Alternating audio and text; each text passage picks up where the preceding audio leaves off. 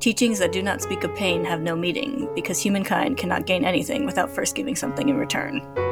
In alchemy, to obtain something, something of equal value must be lost. This is equivalent exchange.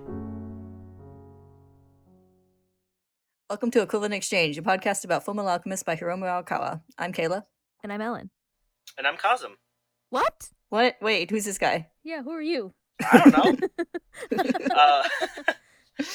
I'm Kazum. I am a big fan of Fullmetal Alchemist and a friend of yours truly, Kayla and Nolan. Yeah. Yes. So we have a new host joining us for, I guess, the rest of the series, or at least as long as you want to. Yeah, the rest of the series. Yeah. Yeah, it's like you're trapped now. Yeah. You definitely can't escape. So yeah, be excited. Yeah, you should be. Well, I am. Wait, Kazum, tell us about your... We talked about how much we had read and seen of the series and stuff, so...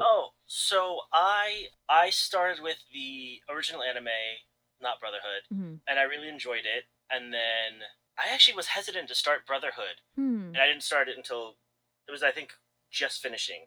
But I loved it, and I've watched that probably 4 or 5 times. Nice. But I'm not much of a manga reader. Well, I'm not much of a fiction reader in general, just because when I read, everyone sounds like me, and it's a little annoying. And so, yeah, I don't read very much fiction, but reading the manga has been very enjoyable so far, and I think I've gotten a bit better about my inner voice. So, yeah, we'll see how that develops. But yeah. Well, good news, now they're all going to sound like me. Yeah, that's what I was about to say. The best thing about this podcast is every character sounds like Kayla, so... I guess just as a refresh, Kayla's read this multiple times, and I've read part of it, but not for a long time. So basically, it's new to me. So when we talk about this, we are doing no spoiler discussion. So we only talk about what we've just read, or what we've read so far. Yep. So don't spoil the audience either. I mean, I'll see if I can do that. It's okay. I'll edit you out. Don't worry. I mean, rude. I'll be over in the corner making throat slashing gestures. Be like, not yet. Yeah, exactly. Kayla is keeping track of things for later, though. So for when things were spoiled or when things came up that we didn't talk about that become a thing later, we could talk about it later. Yeah, sounds good. All right. Today we're going to be going over chapters 5 through 7. Woo! It's a big episode. Are you just saying that because it took you a long time to summarize it? Yes. Right.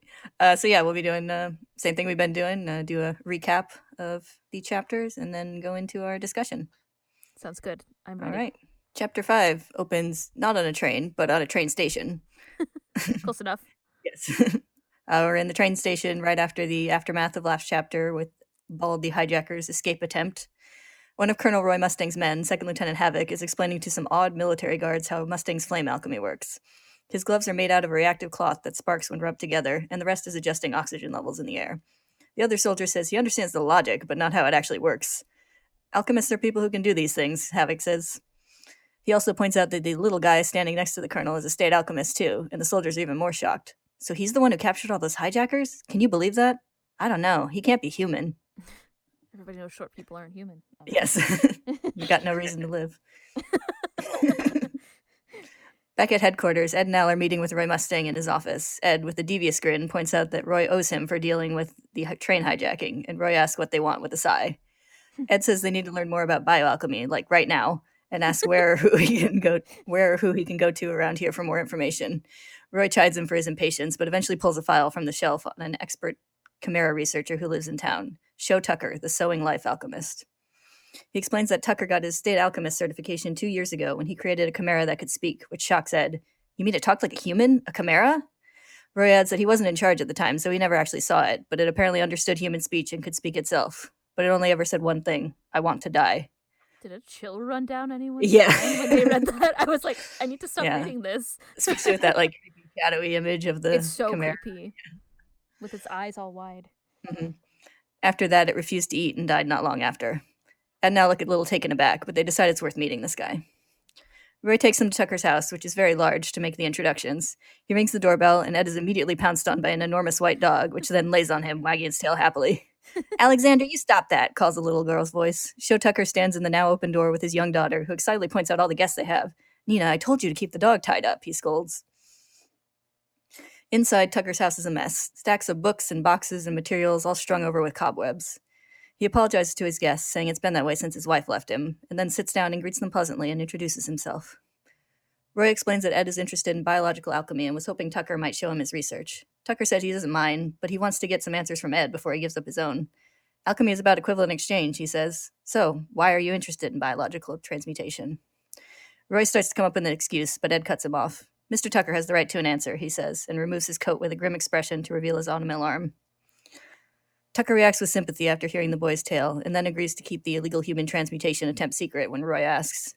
Roy has apparently been telling his superiors that Ed lost his limbs during the Civil War in the East. Tucker takes them through his lab, full of strange-looking chimera in cages and other less lively specimens preserved in jars. He mentions that even though he's the expert, it's never easy work. Lots of failures, lots of false starts. After that, he shows them to his own expansive research library and tells them they're free to look around, and Ed and Al eagerly get to work. Roy tells them he has to get back, and he'll send someone to get them before dark, but Ed is already fully engrossed in reading. Tucker remarks on his incredible focus, and Roy agrees that he's obviously something special to be able to become a state alchemist so young. With a thoughtful frown, Tucker says, I guess geniuses really do exist. It's worrying. He's evil. I mean... Yeah. He does have some ominous lighting. I think it's the glasses. Yeah. I'm saying that because I'm a person who wears glasses. So. Yeah. I always notice that you're about to do something evil when I can't see your eyes behind them anymore. Yep. Yeah. That's the light in the room just suddenly changes and reflects off your glasses. Time passes, and the gonging of a grandfather clock startles Ed out of his research and makes him realize how late it's become. He gets up to look for Al, but the sudden arrival of Alexander the dog onto the scene reveals that Al has taken a break to play with Nina. Oh, hey, big brother, he says, carrying Nina in on his big armor shoulders. You're supposed to be looking through the data, not babysitting, Ed gripes, but it doesn't take much to draw him into the fun as well, declaring that he's going to fight Alexander with all his body and soul, much to Nina's delight. Later, Havoc comes to pick them up. Tucker offers to let them come again tomorrow when they admit to not finding much in the research yet, and Nina is excited to hear that her playmates will be coming back. Havoc pauses by Tucker on the way out, saying he has a message for him from the Colonel. Please don't forget that the assessment date is coming up. Tucker looks troubled. Yes, I know. When everyone leaves, Nina asks her father what an assessment is. He smiles and kneels down and explains to her that state alchemists have to present the results of their research once a year, and if they don't like what they see, the license can be taken away.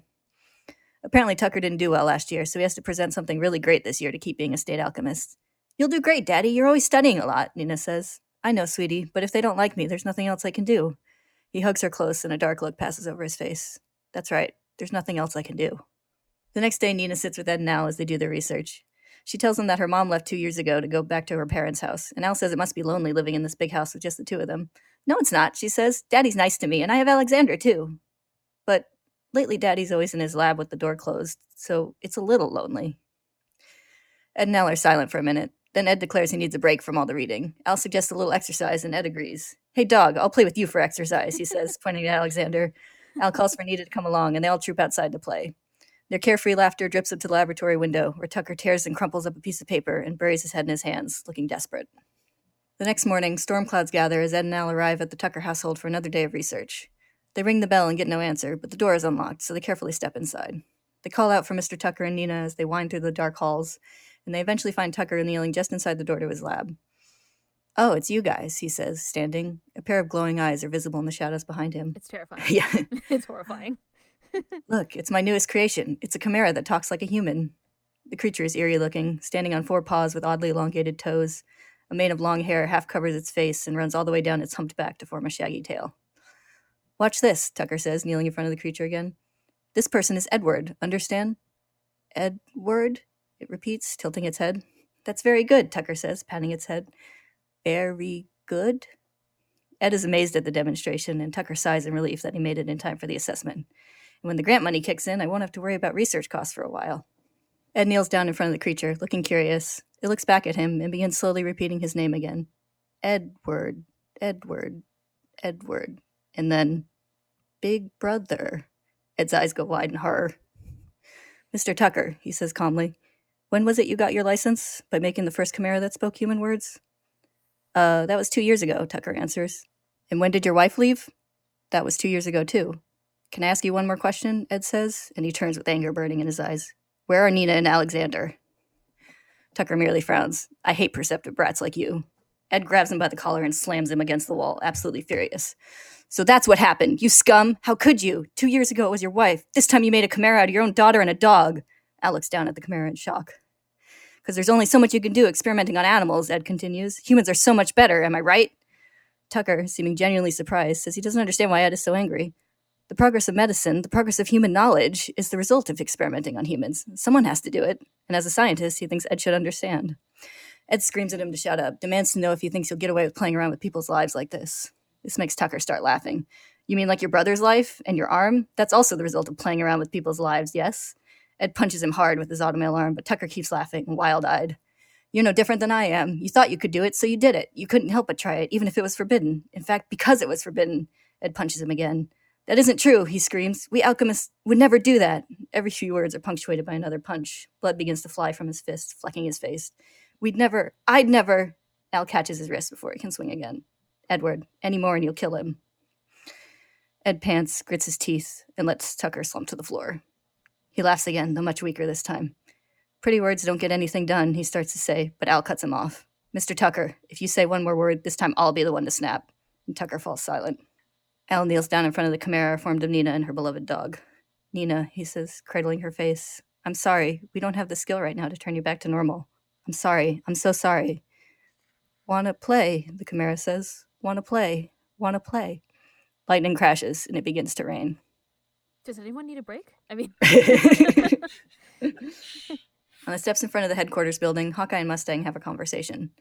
If there ever truly was the work of the devil, then this was it, she says. Roy responds by pointing out that all state alchemists are the military's human weapons. We obey orders, and we don't complain if we get our hands dirty in the process. When it comes to messing with human lives, Tucker's actions aren't so different from our own. Hawkeye says that's an adult's logic, and despite how he acts, Edward is still a child. But the path that he's chosen will no doubt lead to hardships greater than he faced today, Roy continues. He has to move forward, even if it means forcing himself to understand. Isn't that right, Full Metal? They come to a pause on the steps, where Ed and Al sit in a miserable huddle in the rain. How long do you plan on staying depressed? Ed only offers a weak shut up in response, so Roy goes on, pointing out that he's here in the military studying alchemy because he chose to join. They could have just gone on trying to live the best lives they could with the bodies they have now, but that's not the choice they made. Can you afford to be held back by something so small? Something so small, Ed repeats, clenching his fist. You're right. People may call us dogs or devils, but Al and I will get our original bodies back. But we're not devils or gods. He stands suddenly, raising his voice. We're humans. We can't even save one little girl. We're just pathetic human beings. Go home and rest, Roy says. You'll catch a cold. Outside Tucker's house, military guards are posted. They try to stop a man from entering, but he cracks his knuckles and declares, I'm going through. Inside, Tucker sits across from his creation. Why doesn't anybody understand? He asks. Why, Nina? The man from outside appears in the doorway.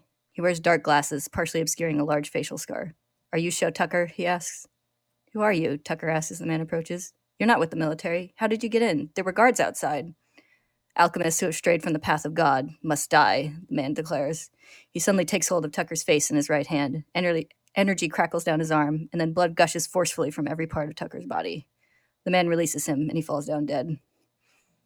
The chimera noses at Tucker's bloody hand. Tears stream from its eyes. Daddy, Daddy, it begins to repeat. The man watches with a pitying look. How awful. Now that he's done this to you, there's no way to change you back to normal. He places his hand on the chimera's head much more gently. At the very least, go in peace. Lightning crashes again, and the man leaves his work behind.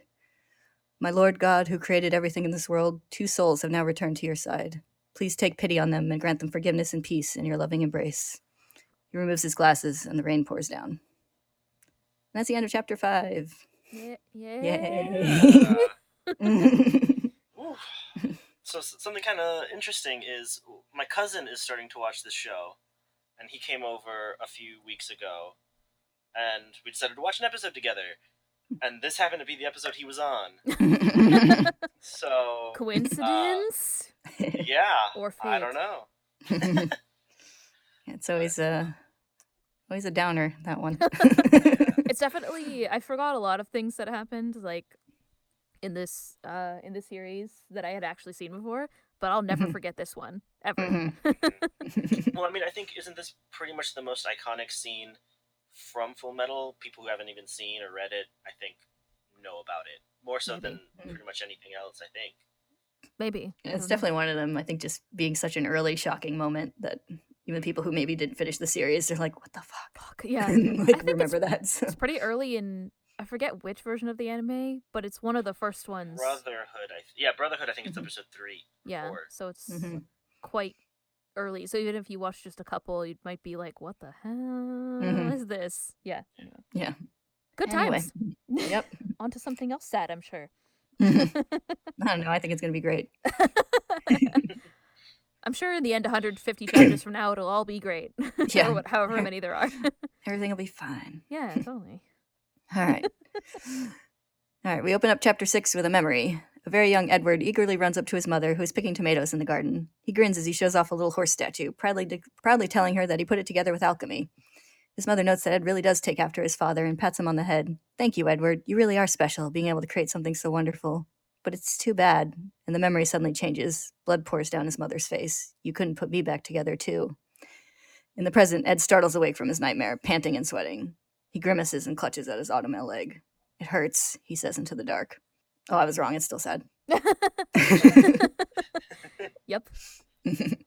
Rain continues to fall the next morning. Ed and Al hesitate outside a door within the headquarters building. Just as they decide to turn away, the door opens and Hawkeye calls out to them. What are you doing here so early? She asks. Ed asks what's going to happen to Tucker and Nina. Hawkeye looks grim. She explains that Tucker was due to have his license revoked and go to trial, but both of them were killed last night.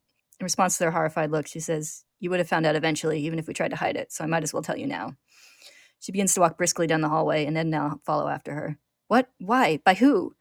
She says she doesn't know. She's on her way to the location now, and Ed says they're coming too. No, she says firmly. It's better that you don't see. At the murder scene, 2 soldiers from Central look over the covered bodies. Hey, Colonel Mustang, we came here to get Tucker alive, says the one in glasses, kneeling closest to the bodies. Are you telling us to put this corpse on trial? We didn't come all the way here to do an autopsy. Roy holds his head in frustration. Lieutenant Colonel Hughes, you don't need to remind us of our mistake. Please, just take a look. Hughes pulls back the sheet, cringing a little at the gory sight. He asks if the guards outside died the same way. Roy confirms that they did. They were in pieces, or getting that way, as if they'd been blown apart from the inside. Are you thinking what I'm thinking, Major Armstrong? Hughes asks the other soldier accompanying him, and the big man says, yes, there's no doubt about it. It's him. We cut suddenly to Lior, the town from the first 2 chapters, and it's not doing great. Buildings are trashed, smoke billows into the air, and the people are fighting in the streets. Lust looks over it all from the church balcony, Gluttony at her side. Humans are such fools, she says. Quite right, comes an agreeing voice, and Father Cornello steps out of the shadows. He's back. But when things... yeah, dun, dun, dun. Twist. But when things work out like you planned them, that pitiful quality can be so nice. Well, Your Holiness, Lust says with a grin. She apologizes for making him come out here, and Cornello says he'll be going back to the city he's in charge in once all of this is over. I was a little worried when that Full Metal boy messed up our plans, but as a result, our work will be finished ahead of schedule, so he's actually a big help, Lust says. Cornello grins over how easy it was to get what they wanted here. Over scenes of violence involving the citizens and the military below, he says, humans really are simple creatures. Bloodshed begets bloodshed, hatred begets hatred. The rage and emotion sinks into the land and stains it with a crest of blood. No matter how many times history repeats, they never learn, Lust says. These sad fools. Gluttony asks if a lot of people will die, and if he can eat them, which Lust forbids with a hand on his head. By the way, Envy, she says, how long do you plan on using that voice and body? It's making me sick. I was wrong. It's like, oh, no zombies? I know. Cornello grins. Come on, I was just setting the mood, that's all, he says. Transmutation effects run all along his body, and he starts to change. But if I'm going to change shape anyway, why should I be a crusty old geezer when I can be young and cute? And Envy settles into a new form, a tall, thin person with long, dark hair. The Ouroboros symbol is visible on the side of their thigh. You're a monster, cries out one of Cornello's priests, who has walked in at exactly the wrong time. Understandably freaking out, he demands to know what's going on, what happened to the real Father Cornello, and who are you people? Lust and Envy sigh and look at each other. What should we do? She asks, while Envy is just insulted to be called a monster. Can I eat him? Gluttony asks. And that apparently works for them as a solution to this problem. While Gluttony does what Gluttony does best, the others talk about the news of Show Tucker's death. They don't particularly care about Tucker, but the killer's work is apparently familiar to them. And now that he's in East City, where both Roy and Ed are, and as annoying as Ed is for messing with their plans, they can't allow him to die. He's our human sacrifice, Envy says. After a little more talk, they agree to go check in on the situation. Back in the East, the killer is also being discussed, with Hughes and Armstrong reporting what they know to Mustang. He's largely a mystery, background and weapon of choice completely unknown, except for the large X-shaped scar on his forehead, which has earned him the obvious codename of Scar. He's killed 5 alchemists in Central City this year alone, and a total of 10 across the whole country, some of whom were very impressive military combatants on top of their alchemy expertise. Hughes recommends that Roy double his security and lie low for a while with Scar in town. I'm asking this as a friend, he says, and then asks Roy if he and Tucker were the only notable alchemists in the area. This prompts an oh shit reaction from Roy, and he quickly works to find out where the Elric brothers are. Hawkeye says she saw them on Main Street, and they call for all spare hands to report there. On the street, Ed and Al are still in mope in the rain mode. Ed says he's been wondering what this alchemy they put so much trust in really is, and Al begins to quote their teacher. Alchemy is the reconstruction of matter in new forms based on knowledge of natural laws. This world flows by obeying these laws, Ed continues. Death, too, is a part of that flow, except the flow of the world. He says he thought he knew what that meant, but he didn't. That's why they tried to bring their mom back, and why, even now, he's trying to think of how to fix what happened with Nina when he knows it's something that no one can change. I'm a fool, he says. I haven't grown up at all since then. They comment on how different the rain feels to the two of them, Ed hoping it would wash away all of his doubts, but just finding it annoying, while Al can't feel it at all. I want to go back to being human, Al says, even if that means doing the impossible and going against the flow of the world. A military guard finds them and comes over to warn them about the killer in town. Unfortunately, he does this by shouting Edward Elric's famous name as he walks right by said killer. It's impeccable timing. Yeah. Scar looms over them. The soldier tries to draw his gun, but Scar kills him before he can fire a shot and begins to advance on the brothers. Ed is frozen in panic and fear for a moment. I'm going to die, he thinks, until the ringing of the clock tower shakes him out of it, and he pushes for Al to run. What's his problem? Ed wonders as they tear off with Scar in pursuit. I've never done anything to make someone hate me. Actually, I've done a lot, but I don't deserve to die. Al ducks into an alley and beckons Ed to follow. He quickly draws a transmutation circle on the ground in chalk and summons up a huge wall behind them. Now he can't come after us, he says, but the wall almost immediately begins to crack and shatter, revealing Scar with his hand outstretched, proving that his destructive power isn't limited to flesh. He touches the alley wall, bringing it down in front of the boys and blocking their escape. Who the hell are you? Why are you after us? Ed asks. There are those who create, Scar replies, and those who destroy. I guess I have no choice, Ed says, and grimly grabs an exposed pipe from the wall to transmute it into a sword. Beside him, Al takes on a fighting stance. You have courage, Scar says, as Ed and Al attack, but you're slow. He dodges and brings his hand down on Al's side, destroying much of the armor there and sending him to the ground. Ed screams in rage and moves in for another attack, but Scar grabs his right arm. I said you're too slow. Light flares, but it does nothing more to Ed than send him tumbling to the ground. Scar looks confused until Ed mutters a curse and sheds his soaked jacket, revealing his metal arm. Automail, Scar says. No wonder my body-disrupting attack had no effect. He adds that he was planning to strip Al's armor before destroying him, but there's nothing inside. You're a strange pair. This has taken longer than I thought it would. Ed transmutes a blade into his automail while Al yells at him to run, and Scar observes that Ed makes a transmutation circle by putting his hands together. Well then, he says, as Ed attacks. The blade cuts his cheek, but it brings Ed close enough that he can grab hold of Ed's automail arm. I'll start with your arm. Allow me to destroy it. And with a flash of transmutation energy, Ed's arm shatters into pieces. Dun, dun, dun. It turns out having the more expensive model doesn't always help. It's going to be way more expensive to replace. That's true. Oh, yeah. That's the end of Chapter 6. Chapter 7 picks up right where we left off. His arm destroyed, Ed drops to his knees as Scar approaches and Al looks on in horror. I'll give you a moment to pray, Scar says, but Ed says there's not really any god he feels like praying to. Instead, he asks if Scar is only after him or if he's going to kill Al too. Scar confirms that though he'll kill anyone in his way, the Full Metal Alchemist is his only actual target. All right, then, promise me. Promise you won't touch my brother. I promise, Scar agrees and stalks forward. Al screams at Ed to get up and run, but the damage to his armor is too great to let him do anything else. Scar's hand lowers to Ed's head, and then a gunshot catches everyone's attention. The cavalry has arrived. Ooh. Roy, backed by Hawkeye, Havoc, and several other soldiers, close in on the scene. Roy lays out the crimes Scar is accused of, and the state alchemist murders and the murders at the Tucker estate. God made the world perfect. Alchemists change the natural into the unnatural, twist things out of their true form. They sin by defacing God's creation. Scar clenches his fists and finishes, I am an instrument of divine judgment. Roy asks why he only kills state alchemists then, when there are so many other alchemists to kill, but Scar only promises to kill him too if he gets in the way. Roy is happy enough to meet that threat, tossing his handgun aside for Hawkeye to catch and pulling on his special gloves. Scar is equally eager when he realizes that the man facing him is yet another state alchemist on his list. Hawkeye calls out for Roy to stop a few times as he advances on Scar, but when he fails to listen, she resorts to kicking his legs out from under him, so he trips harmlessly under Scar's attack, then returns fire with both guns in her hands, sending Scar dodging away. What was that for? Roy demands from the ground, and Hawkeye says, You're useless on rainy days. Please stand back, Colonel. Oh yeah, he can't put out sparks in this moisture, Havoc adds, holding out his hand into the rain, while Roy slumps in shame. Not so Kakui this time. Yeah. Yeah. Yeah, I think Hawkeye gets that award this time. Definitely. She's super Kakui. That is accurate. Scar declares his intent to destroy everyone here, but he's interrupted by a powerful strike that shatters the wall behind him when he barely dodges away. Major Armstrong has joined the fight in the most bombastic way possible. You brazen insurrectionary, I've had enough of you. You want to destroy everyone here? Don't make me laugh. Why don't you try to beat me first? He brandishes his fists, on which he is wearing spiked metal gauntlets inscribed with alchemical symbols. I'm the strong-arm alchemist, Alex Louis Armstrong. So many of you today, one after another, Scar says. This must be a gift from God. Armstrong is impressed that he doesn't back down. As a sign of respect for your courage, I'll show you this. The elegant alchemical technique passed down through the Armstrong family for generations. He heaves a chunk of rubble into the air and punches it as it falls down, transmuting it into a spike that soars towards Scar with incredible speed and power. And he doesn't stop there, punching down into the street to create a wave of spikes to try and pin Scar down. Major, don't tear up the street, Havoc scolds from the background. What's that you say? Armstrong responds. What destroys can also create, and what creates can also destroy. Destruction and creation are two sides of the same coin. We must tear down in order to build. That is the great law of the cosmos. But why did he take his shirt off? Havoc wonders. Armstrong's attention is back on his opponent. A fellow alchemist would know the truth in what I say. Isn't that right, Scar?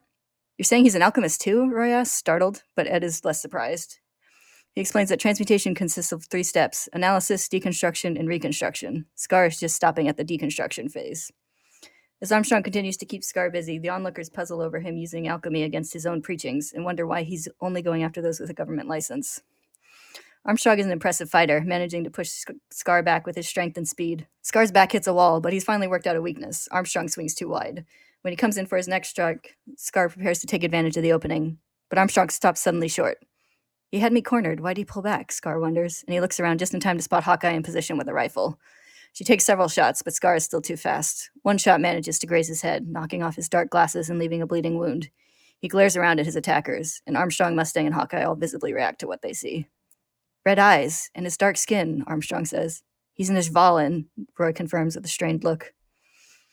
Scar looks around and starts to reconsider his chances. Maybe there are too many of you, he admits. Roy warns him not to run because he's fully surrounded, but Scar raises his hand and brings it down, collapsing the ground beneath his feet. That maniac went into the sewers, the surprised soldiers cry, scrambling not to fall into the huge crater he left. They decide that this is not a chase to follow up on today. It's a pretty good tactic. Yeah. If you can manage it, I guess. Mm-hmm. If you have the power of destruction in your hand. Yeah, totally. It's not a bad method. Definitely. Hughes pops out into the aftermath, happily confirming that he'd been hiding because this is clearly not a fight for normal human beings, and hey, someone had to live to tell the tale if things went south. Roy gripes a bit about this. Nearby, Ed runs to where Al is slumped broken against the wall. Alphonse! Al, are you all right? Edward, Al begins, and then he punches his brother in the face. You idiot! Why didn't you run when I told you to? Because I didn't want to just leave you there. That's why I called you an idiot, Al yells with another punch. When there's a way to survive and you choose death, that's what idiots do. Ed tells him not to talk to his older brother that way, but Al isn't deterred. He takes hold of Ed's collar. You have to live and keep living so you can do more research. You have to find a way to get our old bodies back, and maybe even save poor girls like Nina. I won't let you throw that chance away. If you did, I'd never forgive you. The speech is only slightly ruined by Al's arm falling off at the end of it, which he declares is also Ed's fault for being an idiot. Ed laughs quietly. We're a real mess, aren't we? How uncool. But we're alive, Al says. Yeah, Ed agrees. We're alive. Hawkeye and Havoc help the boys to their feet, while Roy, having obviously explained the whole soul armor situation, looks on with Armstrong and Hughes. Hughes points out that none of them can relax too much. There's a very dangerous man after Roy and the other state alchemists. And he's an Ishvalan, Roy adds, frowning. Looks like this might get worse. Later, Roy narrates over a series of grim flashback images. The Ishvalans are a people from the east who believe in one god, Ishvala. Due to religious differences, they'd always been in conflict with the central government, but 13 years ago, when an army officer accidentally shot an Ishvalan child, the incident exploded into civil war. Riot led to riot, and soon the fires of civil war spread throughout the entire east area. After 7 frustrating years, the military commanders took a new tactic. They used state alchemists in an all-out genocide campaign. They were recruited as human weapons. It was an opportunity to test their suitability for war. Sitting behind his desk, Roy finishes, I was one of those state alchemists. That's why there's a certain justice in one of the last surviving Ishvalans seeking vengeance. Ed disagrees with calling it any kind of justice. Whatever happened, he's involving innocent people in his revenge. Hughes points out that Scar also hates alchemy, but is using its power for his revenge. Someone like that who doesn't care what other people think is one of the most dangerous people there is. We can't care what people think about us either, Roy says, because we can't afford to die yet. The next time we meet, there won't be any explanations, because we'll kill him. The team looks grimly determined. On that cheerful note, Hughes stands up and asks what Ed and Al are planning to do next. Ed says he wants to fix Al's body, but he's the only one who knows how to work with the soul binding, and he can't perform alchemy with only one arm. The others realize that without his alchemy talent, Ed is just kind of a loudmouth brat. Al offers no defense, and Ed complains that he's being picked on. Eventually, he sighs. Fine, I have no choice, he says. I have to go see my mechanic. And that's the end of chapter 7. Yay. All right. An undoubtedly expensive mechanic for an undoubtedly expensive repair. On the and we need to change the sign because it has been 0 days since our last child dismemberment. Oh, I forgot about that. Wow. Now I'm unhappy again. I was excited about next chapter. Now I'm just sad again. Right. Yay. Let's talk about sad things. Okay. Yeah. I mean, that is what we signed up for. We started the series with child dismemberment, so. Yes. We knew we sort of knew what we were getting into, at least. Or at least I did. You know what you're getting into. Again. I'm a little surprised just at how, like, especially 5 and 6 are just, like, powerhouses of just a lot going on. I mean, again, the whole Nina story is just, there's a whole lot. It's heavy. But then they immediately go into chapter 6 with that very disturbing dream. Yes. With his mom. Yeah, I had to stop for a minute after that. Maybe even more so than with Nina. And that might just be because I kind of knew that story. I kind of knew what to expect. And then after that was over, I got hit by this. It was just like, whoa, hold on. And then you know, have a little bit more information about Scar. Father Cornello. Father Cornello is back, and then he's not back. I think you should call him Father Cornwallis. Well, it wasn't I think we should just right? call him a different C name every time. You know that guy? You know, Father Cornelius. Father Cotswold. You know. Yeah, right. Who turned out to not be him anyway, so it doesn't matter what we call him anymore, I guess. Yeah. So yeah, I mean, just 2 very, very strong chapters, one right after the other, and then 7 is also really great. Yeah, then it goes into genocide, right? So yeah. Oh yeah. There was no stopping. Yeah, Alan, you were talking in our first episode about how like our car just kind of goes right into it, doesn't really like pull her punches on stuff, and it's just like, yeah, she's continuing to hit hard. Yep. Even in these early chapters. Yep. They're like, oh yeah, how about this like incident where a person in power shot this person, caused a civil war? None of that sounds familiar today. Not at all. I'm just gonna quietly drink my ginger ale over here. Yeah, I do appreciate it, just how quickly it goes into like the dark aspect of alchemy, because that's one of those things where I think a lesser series would be like, oh, yay, alchemy, it's cool. And then, like, maybe, like, way down the line, it would be like, but here's what you can do with it that's bad. But it's like, right away, it's like, yeah, that's some dark shit that can happen there. It's kind of like Kayla and I did a series about Fruits Basket. We did a podcast about Fruits Basket, and that's kind of part of what happens in Furuba is, like, it starts off with all the, like, cute zodiac animals for a good amount of chapters. Like, there's some sad stuff that happens, but it's all like, and then everything was fine every 2 or 3 chapters, pretty much. And then about a third to a halfway through the story, it gets really dark, much, much darker. No, Arakawa was just like, by the way, I want to talk about some horrible things in this manga, so if you're not ready, now's the time to bail. Chapter 7 is the time to bail. Yeah. She's like, who's ready for some child dismemberment, human experimentation, and genocide? Woo! I am. Infanticide, I guess, in this case, too. They all said, chuckling, sadly. Yeah. Yeah, I mean, it's you're definitely right. a heavy topic, hard to talk about. It is. I think. But also, like, you're right that that, like, it's also one chapter after another in this series that we read. Like, there is no, like, the last 2 chapters that we read, it was like, it touched on some things that were challenging, like government corruption and stuff, but then you have like the whole train hijacking scene where Ed is doing all his gaudy transmutations and stuff, and like that's funny. It adds some humor. I mean, the confrontation with Scar is kind of funny. It's like kind of funny and kind of not. At the end, when the backup starts to come, it's funny, and like having Armstrong there makes it a little bit lighter, which is great. But yeah, it's like one bad thing after another. I have like 2 pages of notes, which is crazy. Normally I have like 3 bullet points. Yeah. So that's something I'm also always impressed with Arako, is how well she manages to swing back and forth between like pretty broad comedy and like really serious shit. I love all their faces when Armstrong starts his spiel. So he shows up and starts to fight, but then everybody else is like, ugh, like they make this like super... it's like the feeling that they like all are very familiar with this guy. Yeah. It seems like they're all pretty familiar with each other in general, actually. Which is interesting. Yeah. But yes, in particular that scene, they're like, ugh, like Ed's about to die, and then Armstrong comes in, and it's like a little bit funny. It's a little lighter. Although at the end of the fight, Armstrong says that it was difficult. Yes. So he commented on that specifically, even though it was funny for us, as an audience. Yeah, I like Armstrong as a character because like he seems like at first like just kind of a one-note comedy character, but like he's the one who figures out that Scar is using alchemy.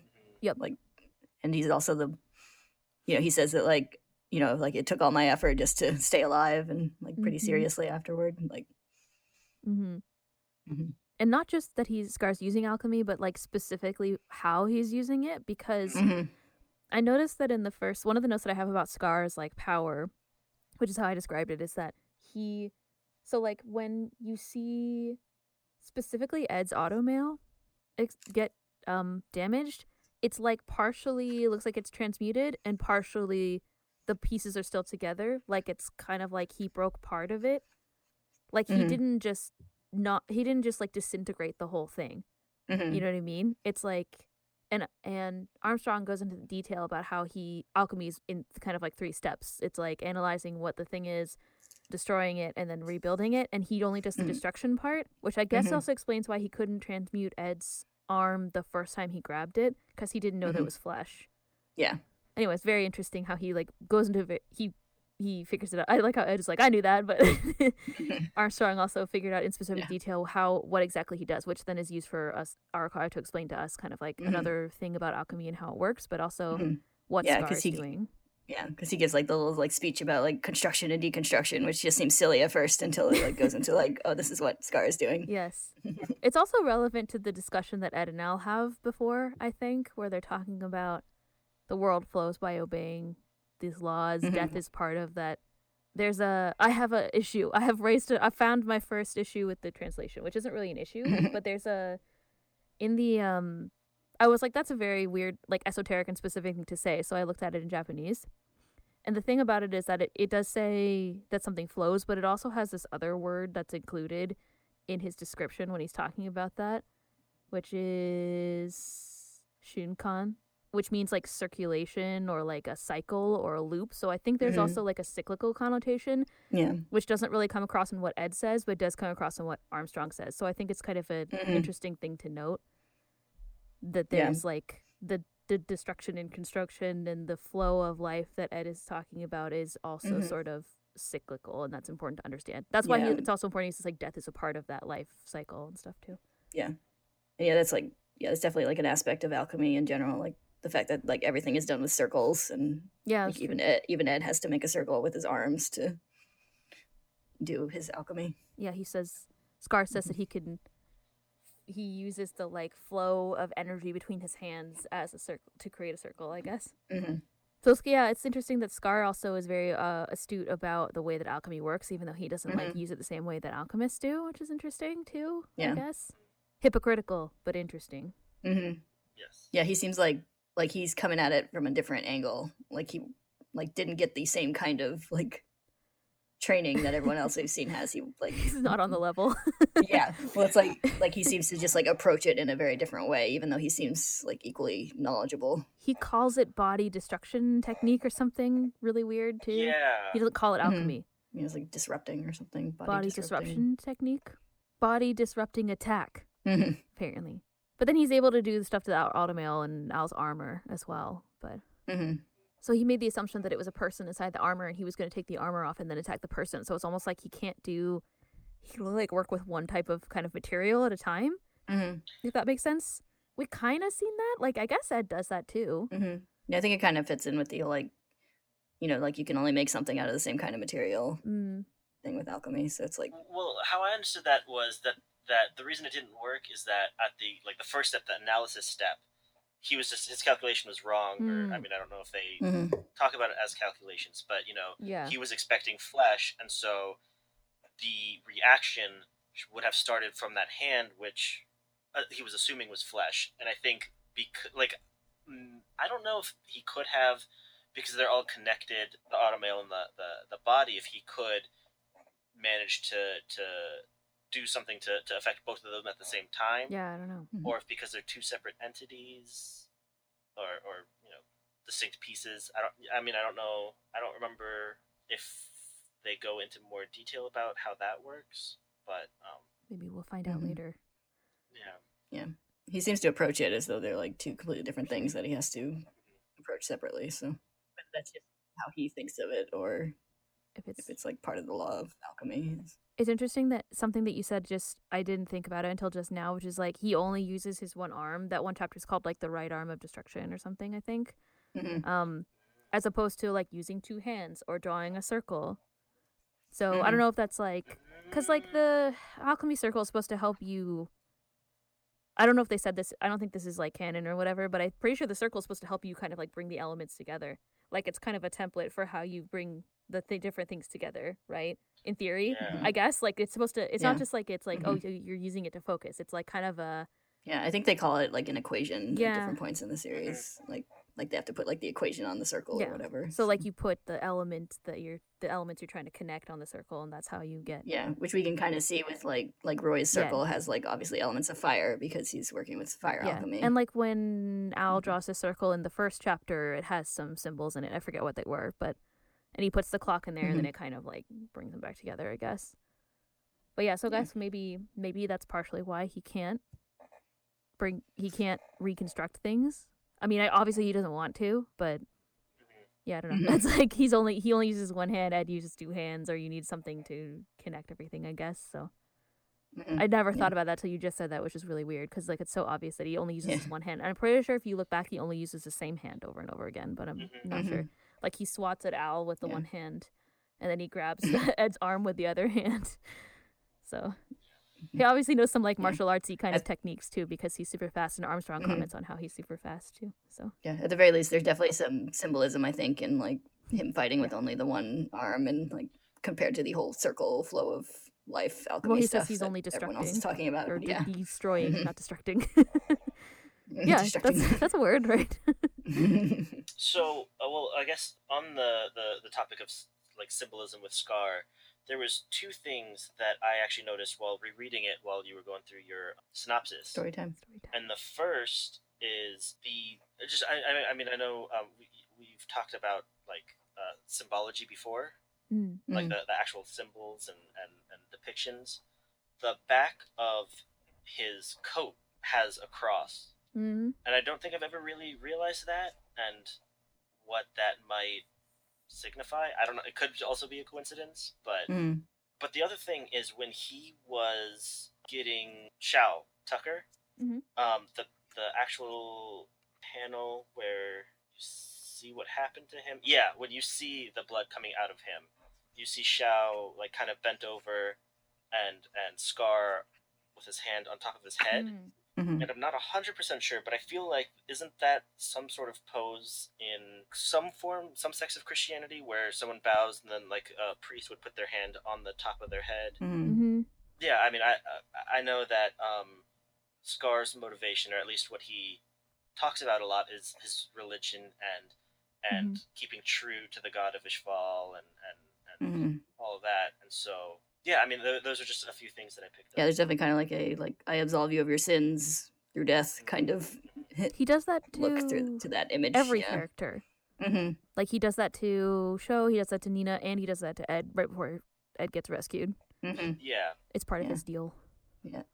One thing I always find striking with Scar's introduction is like, you know, he like brutally murders Shao Tucker, and we don't care because he's an asshole. But he brutally murders Nina. But he's well, that's what I'm saying. It's like he's comparatively really gentle with Nina. True. Yeah, like he talks to her like as if he's like, you know, like go in peace, and like gently puts his hand on her head rather than like grabbing Tucker's face. And that's true. He definitely thinks. I think like his motivation. He thinks that he's doing the right thing. I guess it's hard to say exactly what his motivation is at this point, but yeah.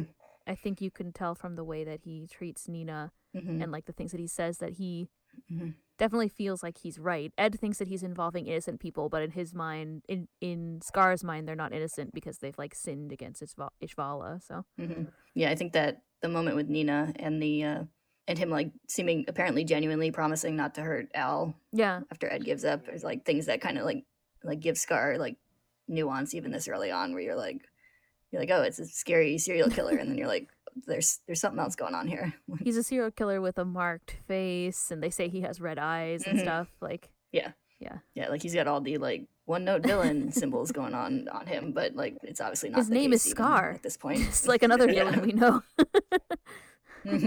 Yes, obviously. It's like long live the king. When they were talking about death being a part of the flow of life, I was like, and then when we die, our bodies become the grass. And the antelope eat the grass. Anyway, who knew? So many connections. Yes. Lust and envy and gluttony. They seem to have a connection to Scar. They were like, oh, our killer, where is he? Or whatever. It's not clear what that connection is, but they seem to have some kind of connection. Yeah, at the very least, they're keeping tabs on him. They have a religious element, connection, too. Yeah, I was going to say, speaking of unsubtle religious symbols. Yeah, that's for sure. Although, in terms of, like, the other than their names, they don't have any other, I guess, like, at least Christian iconography in their characters or anything like that. So, yeah. But obviously they're named after the deadly sin, so there's something there, but yeah. Not so much, not like Scar with his like jacket, like Cosmo was saying, and his whole everything he said. So yeah, the obvious Christian connotation, and the like touching the head and absolving people of their sins. Yes. I wrote in my notes, explodes people and is religious. That's what we know about him so far. It's on his business card. Yeah, really. Yeah. Exploding person for hire. Destroyer for hire. Yeah. Speaking of, I was like struggling to describe his like attack because I'm like, he like explodes people, but that sounds silly when I'm saying it. Yeah. So I like wrote stuff about like blood gushing out or whatever. But I was like kind of struck by the description Roy gave of the guards. He said like they were in pieces or getting that way. Yeah. I was like, ugh. Oh, yeah. I know, it's so gross. Well, it's like you can kind of. That's why I think the transmutation or like his attack on Ed's automail is really interesting because you can see part of it is transmuted and part of it's broken. So it's like he kind of. It's like a half-assed alchemy, like you know what I mean. Like it's very interesting. Yeah. It's like, so yeah, that like on flesh doesn't finish. So good. Yeah. Yeah, and he just kind of like the place where it's not like he fully dismantled Al. Like I guess he could have done that, but instead it's just like a hole that he tore. I guess that's what he intended to do because he thought there was a body, but yeah, you'd think that you would just like get rid of all the armor, or just insert your hand into the armor or something. Yeah, I also feel like the like full page panel of Ed's arm going like to pieces is kind of a nice like non-R-rated version of what is happening to all the other bodies for you. True. Like, yeah, it's a good imagine point. It with flesh. Like. Yes. Yeah, the other ones are more PG-13, I guess. Yeah, where it's like you can see like just the blood start to come out of Sho's back and stuff, but you don't see and then everything else is just like bloody limbs or whatever when you see them. The guards too. Also, you have like when he first comes up, there's like you think it's just a flash of lightning, but it's like his power that he's using that's flashing too. I guess outside. At least that's the way I interpreted it. When Sho's sitting with Nina in the room and he's outside, I was like, oh, that's what he did. I knew it was alchemy too. Okay. So yeah, Scar. He's scary, right? But he has some kind of, well, I'm not going to say they're good intentions, but he has intentions that he thinks are good. He has his own morality. He's the hero in his own story, just like every other villain. Although I don't know who the villain is. We have a lot of potential villains at this point. Yeah. Even among some of our also Scar had glasses heroes. that were foggy too. So just, more on the glasses theory. Although it's not really a theory, it's a trope, I guess. That's how you know he's bad. Another way you know he's bad. Yeah. I like how the glasses are like they serve a like practical purpose. Like he's obviously trying to like hide his more identifying featers. Like, not the giant scar cool, on his like face. a bad guy. the things that make him an other in this scenario, right? Yeah. So I do think it's interesting how they're like, oh, he's Ishvalan halfway through the fight, and everybody kind of like pauses, like they look really. Yeah, you concerned. can see it like really affects the like military members of the fight. I mean, I think even Ed and Al to a certain. I mean, I guess they're in the military, but yeah, I think like they seem like more surprised. Yeah, and everything. Whereas like you can see like like Roy and Hawkeye and Armstrong all get this kind of like grim look on their face. Like, yeah, they look, like I said, concerned. It's not like they're like even more scared or more, like, I don't know, some other emotion. More scared or like less scared or like it's concern. It's not a it's very interesting. Yeah, which then gets like somewhat explained by Roy's brief history of the Ishval situation. I think somewhat, but I still think there's a little more to the tale. I was gonna say that's another thing that's kind of like I kind of like respect out of Arakawa with like it's like 7 chapters in, she's like, oh, here's one of my beloved main characters. By the way, he committed genocide. Yes. Yeah, Roy is like, oh, by the way, I was there. And so was Armstrong in his memory. So, but that also gives some perspective to Roy because he was talking about Ed. So, like, one note that I made was about how Hawkeye, I always call Riza Hawkeye and Roy Mustang Roy for whatever reason. But Hawkeye, the reason why, or one thing I noted was how different Hawkeye and Roy treat Ed. So Hawkeye is like, you know, like, you need to be a little nicer to him. He's still kind of a kid or whatever. And Roy's like, well, he'll learn. But it kind of puts that part into perspective a little bit more when you consider that he's been, you know, on the front lines as a fighter, used as a human weapon, which is exciting. Yeah, I think their whole conversation makes a lot more sense after the little bit of like Ishval reveal where they're talking about like people like us get used as human weapons because we're in the military and yeah, and they're being like, well, that's, you know, how adults think, not a child. Like, yeah, exactly. One of the things, and I don't know if this was just not reading it correct, but it seemed like the Civil War was the first time they used alchemists, state alchemists for combat. That's the way I interpreted it too. Okay. Yeah. It's just whether true or not. I mean, I guess alchemy is, I think, a long-standing science at this point.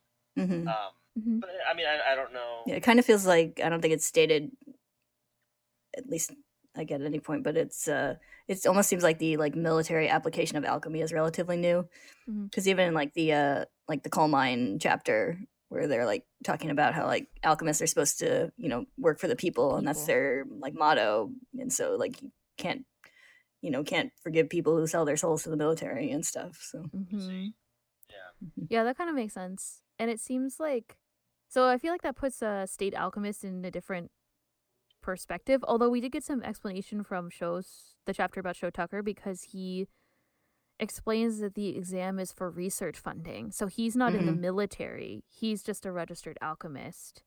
That's what it seems like, at least. There's a file on him, like in Roy's office. But yeah, I think he's like technically in the military. I don't know if they'd send getting ass to war, but his glasses wearing ass. I mean, well, I don't think his it seems like you can present different things in the state alchemy exam, both from what I recall from reading this without spoiling anything, and like he says specifically he presented a he presented a chimera that can speak. And that's how he got his That's how he got his state licensure. But obviously, like, Roy can't do that, so it's not like it's standardized, right? Yeah, they just say like present the results of your research. So I could see that being like, even if like it's not combat alchemy, the military could be like, we can use this. Like, yeah, I mean, we medical, can make biological, medical, biological alchemy would have various uses in the military. So. Yeah. Especially if they're just like, we don't need human warriors anymore. Like, send in a bunch of chimeras. Yeah. Who understand human speech. That'll work great. They don't have existential crises constantly. Just go up to the enemy soldiers and be really eerie at them. Like yeah, I mean, it might work. I mean, be like, okay, never mind. I'm going home. Yeah. I don't want to fight this war anymore. I'm done with this. I don't want to fight you and your creepy army of creeps. Like, you said there's no zombies in Fullmetal Alchemist, but I mean, it's not like they're brought back from the dead, but they're just as creepy and sort of soulless like a zombie. So yeah. I mean, maybe more like a Frankenstein. Yes. Yeah. Yeah. Like yeah. Yeah. Because there's like obviously some of like soulless isn't the right word, because there's obviously some of Nina still in there. Yes. Able to recognize people and want to play. Yeah. Although Doggo probably want to play too, so. And she still loves her awful dad. Yeah, sadly. Yeah. Scar was like, I sent 2 souls to you. I'm like, you mean 3. What about the dog? Yeah, I know it's not what it meant, but in my mind, I'm like, well, the 2 souls are obviously Nina and Alexander. No, you're right. Sorry, you're right. You're Yeah. right. Well, he sent 2 to Ishvala and 2 to whatever the hell version of There's exists in actually Ishvala. there's actually Arakawa has a part of the like omakes at the end of the volume. She has a little like in memoriam panel, which is just this tiny little panel that shows like characters that died going up to heaven, like with little angel wings and stuff, which is like kind of funny and cute and like darkly humorous sometimes. Yes. Sho Tucker is the only character she ever shows burning in hell instead of going up to up to heaven with little angel wings. Maybe that is what he meant. Maybe he meant it the has dog little and Nina. Yeah, you see Nina and Alexander rising up to heaven, and then like Sho Tucker's like burning in hell underneath them. It's really funny. That's pretty amazing. I love it. Yeah, it was very, because I haven't seen those. I think the show had I don't know if it was the same ones or similar ones that they would play at the end of an episode, but yeah, they had some that were like based off of her. Yeah, Oh, they had some skip that. it. What are you doing? Well, no, because it would autoplay to the next one, and so it wasn't until like, the last season that I was like, wait, what? There's something at the end of this? What? Oh Yeah. no. So I missed some of them are like plot relevant too, so like it's kind of annoying that it would skip past them. But but I was kind of surprised with just like, because they're drawn very cutely, but how cute some of them are and how very serious the others are. It was just very off-putting. Yeah. Something like that. Yeah. Not is it not? It's what's that word? Where it's like something that you don't expect. Incongruous. Yes. Yeah, like that. Yeah, some of the anime omakes were based off of her original ones, and some were original to the anime. Oh, interesting. So, yeah, I also respect the the ability to completely make fun of her own like serious stuff, because a lot of times you like flip through the omakes at the end, and it's just like completely making fun of something that just made you cry like 10 pages ago. There's like you know how like so in Adenal at the end they're like, oh, we're a mess, but we're alive. Like, yeah, we're alive. And they're always, I feel like once every episode that we've had, there's been this message of like, you gotta keep going. I feel like that's the part of Arakawa's personality that like slips in. Like, clearly she's the kind of person who can see something challenging and then see the lighter side, the humor in that, I guess, because I don't know, like that's kind of how I deal with things that are awful in life. So I feel like I get it. Like it connects with me personally. But yeah, I just feel I was kind of like, who hurt you, Arakawa? Like, what's happening here? You know, literally every 2 or 3 chapters, it's like we gotta keep moving forward. We're a mess, but we gotta keep going. You know? Yeah, that's something I really like about this series. I like it. Like in these chapters, especially, I like the complete rejection of like self-sacrifice as a noble thing. Like Al's like, shut the fuck up and get out of here. Like he's like, don't give me that bullshit.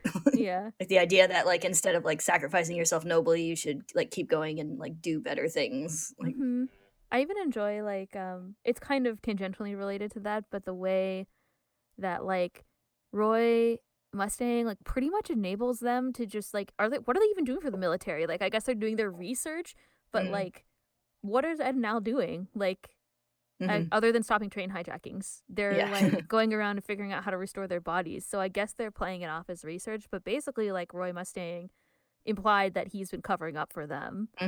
So I don't know, that's kind of interesting too. It's like he's like, no, you have to keep. He says to them when Ed is super depressed, like, one loss of life is tragic, but you have to keep going for you, right? So it's interesting. Yeah. That was like 3 thoughts in one, but it's an interesting scene because he's kind of being a dick to them, but he is like encouraging them at the same time. I don't know where I got this from exactly. This sort of perception, I guess, that like Roy knows what their goal is, right? It's to seek the Philosopher's Stone to fix their body, and I think he often like sends them places and has an ulterior motive to send them there. Like I feel like he sent them to Lior because there was something going on, and he didn't really tell them what it is, but they'll figure it out. They're on the train, don't worry, they'll figure it out. Like I could be misremembering, but I feel like that happens more often, and that he just sort of knows how to use them by letting them just sort of do their thing. Could be maybe just guiding them where they need to go to sort of do Yeah. In this chapter, in this these series of chapters that we read, he specifically at least sent them in the direction of Sho Tucker.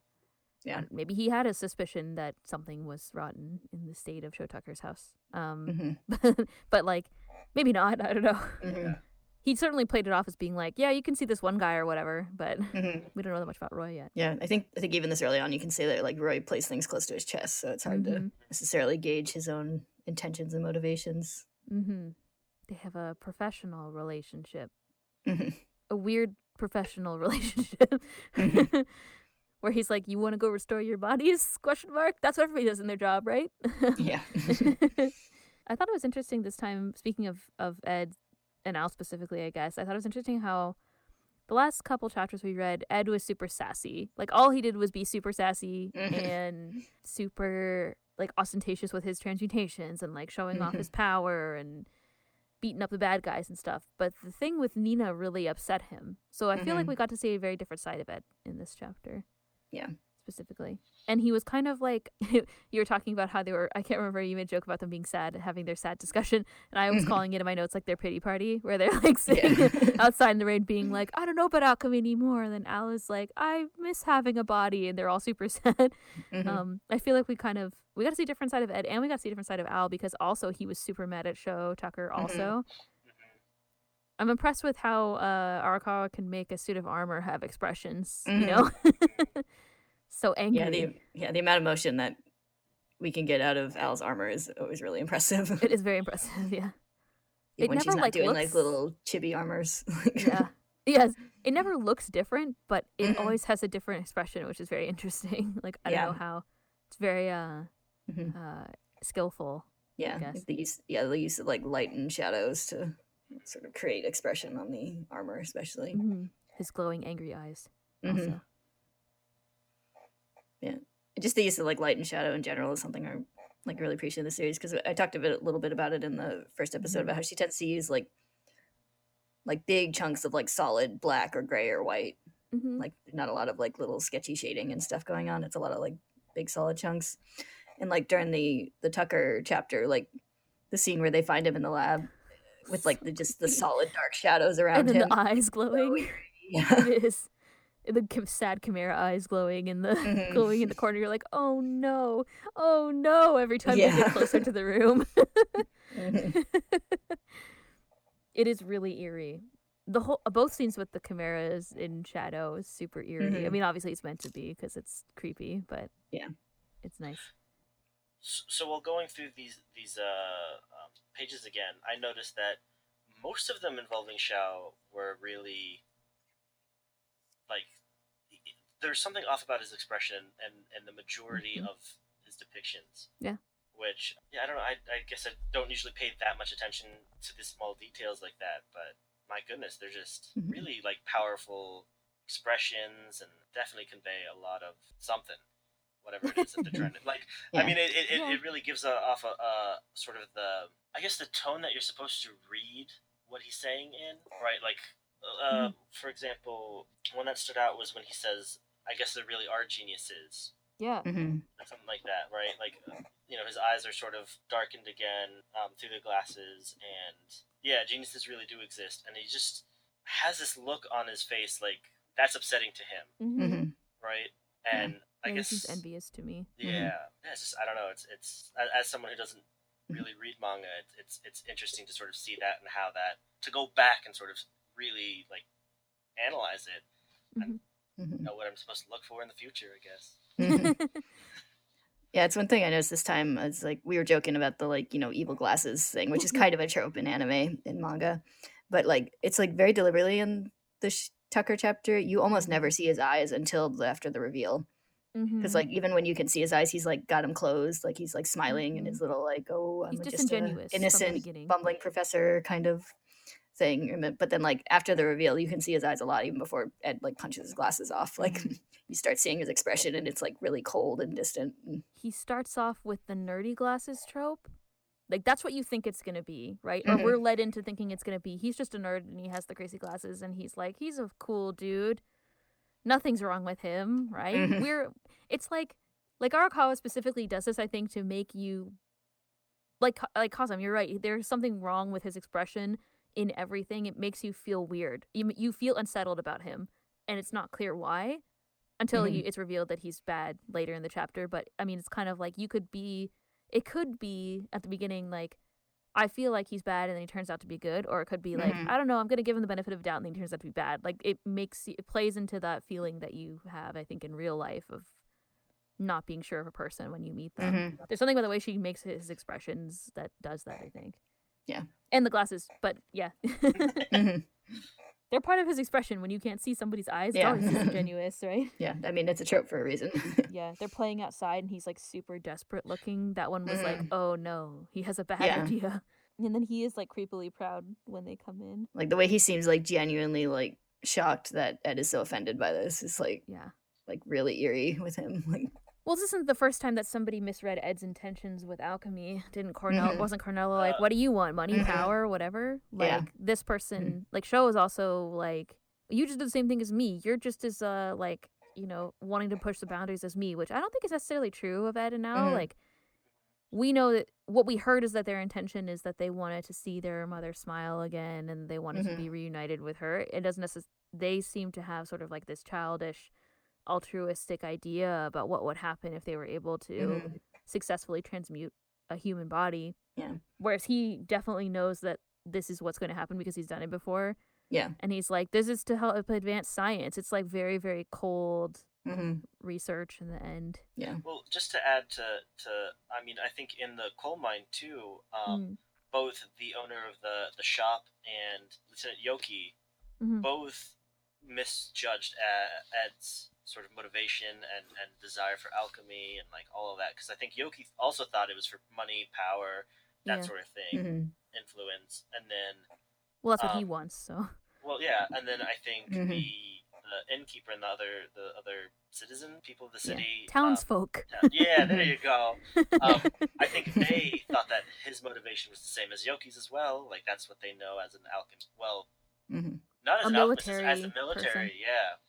Person. Yeah, for sure. So, and one with even more status than Yoki, so it's like must be even worse, right? They were the ones who were saying alchemy's for the people too. So yeah. I do think it's interesting that like Tucker's accusation is like obviously wrong, but it does get under Ed's skin a little bit. Oh yeah. And I think it's because that like the motivations are different, but part of the thought process might be the same. Because like when he says like you thought you could do it, so you did. It didn't matter if it was forbidden. Like I think they, you know, he's even talking about it when he says like I thought I understood what my teacher said, but I was wrong because they're like, because you know they obviously want it for good reasons. They want to, you know, bring people who died tragically that they miss back, but it's like they're like, well, why is it forbidden? I think we can do this. Like. It's still the same rule. Like, you're still breaking the same rule. Yeah. But their teacher, their teacher was just like, you need to accept that this is a part of life and stuff like that. And they were like, or do we? Like, you know? So actually, now that I think about it, they came to Tucker, I mean, I guess not necessarily to bring their mother back, but to learn a little bit about human transmutation and how it could get at least their bodies back, right? They wanted to sort of benefit from his research.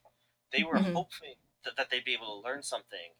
And, you know, maybe there is something that they could have learned from this, right? Like, I mean, it is definitely advanced alchemy involving humans. It was right? a successful chimera. The chimera was alive and not bleeding or exploding or anything bad happening to it. And it did have some sort of sense of personality. Or memory. This one didn't even say it wanted to die. No. I think the other one was an adult that had knew kind of more what was happening. I don't know. We don't really get an age like beat on Nina or whatever, but she doesn't seem too unhappy to have been fused with a dog. Yeah, no. I feel like the wife was probably like, what the hell? Like, oh, you're actually a terrible person that only cares about scientific advancement. That's really so upsetting if you think about it, like what happened to the wife. I mean, it's sort of like you pass by the whole like I want to die thing and you're like, that's eerie, and then like keep going, and then like it's part of the like reveal of what happened to Nina and Alexander, which is more immediately horrifying. But when you think back on that, you're like, God damn. I know. Yeah, it was horrifying the first time. It's even more horrifying when you think about it. But so no, you're right. They probably could have learned something, but is it the right thing? Like not worth it. No, it's not, definitely not worth it. And also, like, they have this sort of like little mini existential crisis where they're talking about what their teacher said and whatever, and Ed is like, I don't know about alchemy, I don't know about this thing, like something that can obviously be used to successfully combine your dog with your daughter. Or do, you know, other things. Like, is it good? Like, there's anyway, it's a very interesting question. There's no answer at this point in the series, but yeah, the power to create things, I guess, leaves you with a bit of I don't know, hubris. Yeah. Yeah. Well, we've seen Ed hubris a lot. Yeah, and he kind of even addresses it directly, like after Roy's quote unquote inspiring speech when he says, like, we're not devils or gods, we're just humans. Yeah, he's like, we're just trying to their goal has never changed. I think he questions the morality of it, I guess. Yeah. Speaking of that, the concept of like humanity and being human comes up a lot in these chapters. 100%. Yeah. I think that's kind of a thread that runs through it, actually. Yeah, like it's come up a little bit in the past, but I think it's like really strong in these chapters. Like even from the very start when like Havoc is talking about State Alchemist to the other soldiers, and they're like, he can't be human about like what Ed can do. Like, he can't be. He's a tiny child. He can't have stuffed a bunch of hijackers using only alchemy. Yeah, for sure. That's reiterated in that scene where Ed is like, I'm like, Sho is like, we're the same. And he's like, no, I'm not like you. I'm a human. Yeah. It's come up in like other chapters we talked about before, but yeah. And it kind of comes up in the scene with the lust, gluttony, and envy, where the Cornella's follower calls him a monster. And he's like, I'm offended. Yeah. Well, they also talk about humans as being different. Like they were so they definitely have the appearance of being human, which is interesting as far as we can tell. And then envy can change forms. But when they're looking down on all the chaos they've sown, they're like, humans are so easy to manipulate. Humans this, humans that. Like, they're definitely talking about people like they're... Yeah. Like, they don't have... Like the nature of human beings, which is not them. Yes, exactly. Yeah, exactly. Which is interesting. Nothing to follow up on yet, but interesting to note. They also talked about their failed mother's transmutation, saying that whatever they created was not human. I think it's interesting that Scar says that the Chimera transmutation is irreversible. I don't think it's very clear why, if that's true or why that is, but yeah, like, I don't know. It's kind of related to humanity, but it's just interesting that he says there's no way to undo it, I guess. I don't know. Yeah. Well, Al kind of implies they don't have the skill. Yeah, Al says they don't have the skill now, which implies he thinks they might be able to figure it out, but it seems to not be something known. Yeah, that people can do is reverse a Chimera. Yeah. Yeah, I mean, the way I see it is you have two like separate liquids and you mix them together. It's very easy to mix them together, put them together, make it something new. That's a mixture, but you can't really separate them very easily. Yeah. That's definitely a lot harder, and I think that's always how I sort of thought of it, is that they're so connected. You have to really be careful on what, separating Nina to Nina and Alex to Alex. Yeah, you could end up with a people with a dog personality. Yeah. I mean, even just looking at the Chimera, I mean, it's like a very, like, there's like aspects of both of them and like every feature, like it's really creepy. Like, and like kind of something else. Like there's a little something in there that's not either of them. Like the dog, the animal body, like it has this kind of like doggy snout, but the limbs are extended and stuff too. Like who knows what he did? Like who knows what was going on there? But yeah, and then the hair obviously is kind of like the Nina-esque hair, and yeah, I just found the elongated paws kind of unsettling. Like it's like really halfway between like fingers and paw, and like, I mean, maybe paws. That's why. Like, yeah. And the back is extended, so it's like hunched, but maybe it's like, I bet a person has people stand up, so they have kind of like a taller spine, I guess. Like I don't know. Yeah. I don't know. Whatever. I'm not a. I'm not a biochemical expert. I was gonna say not an animal expert, but yeah, I'm not an alchemist. Sorry. But yeah, like maybe that's also part of it too. Part of the shape is like those elongated limbs that like humans have that doggos don't have. Yeah. Doggos have short legs, even big doggos like this one. Yes. Big fluffy dogs. I'm like, what other dog did they have that he transmuted with his wife before? I need to know. Yeah. Or maybe I don't. Maybe it was some other creature. Yes. That's true. All we saw was the weird monkey out of his lab or something. Face in the shadows. Who knows what it was? Yeah. It had a similar sad face though. Yeah. I thought it was interesting. I also looked up his nickname is the Sewing Life Alchemist. Mm-hmm. So I looked up what that is in Japanese also, because I'm always intrigued by these things. The which I think is like, I think that translation is good or whatever. I don't have complaints. Not that I am an expert also on that. People who listen to our Furuba podcast will also know that I make a lot of statements that are completely unfounded. I mean, so it's the Teimei and Kenjutsushi, where Kenjutsushi is alchemist. Yeah. So Teimei is like, Mei means life, or it also could mean like fate or destiny, which is kind of interesting. So it has an additional connotation, I guess, in different words of being like more than just like life, I think, which is kind of cool. And then Teimei, te is like in a verb, it's used as like sewing or combining, but also like composition, which I think is kind of interesting. So like actually creating something from nothing or bringing something together. So it's kind of interesting. I think it all makes sense. It's kind of cool just to think about it, though. Yeah, some of the like alchemist nicknames have some interesting like translations. Like I know there's one later on that has like there's like a different translation, a different version of it in like every translation I read until like I can't wait. They got like standardized. That means that I get to make my own, right? That's how it works. Yes.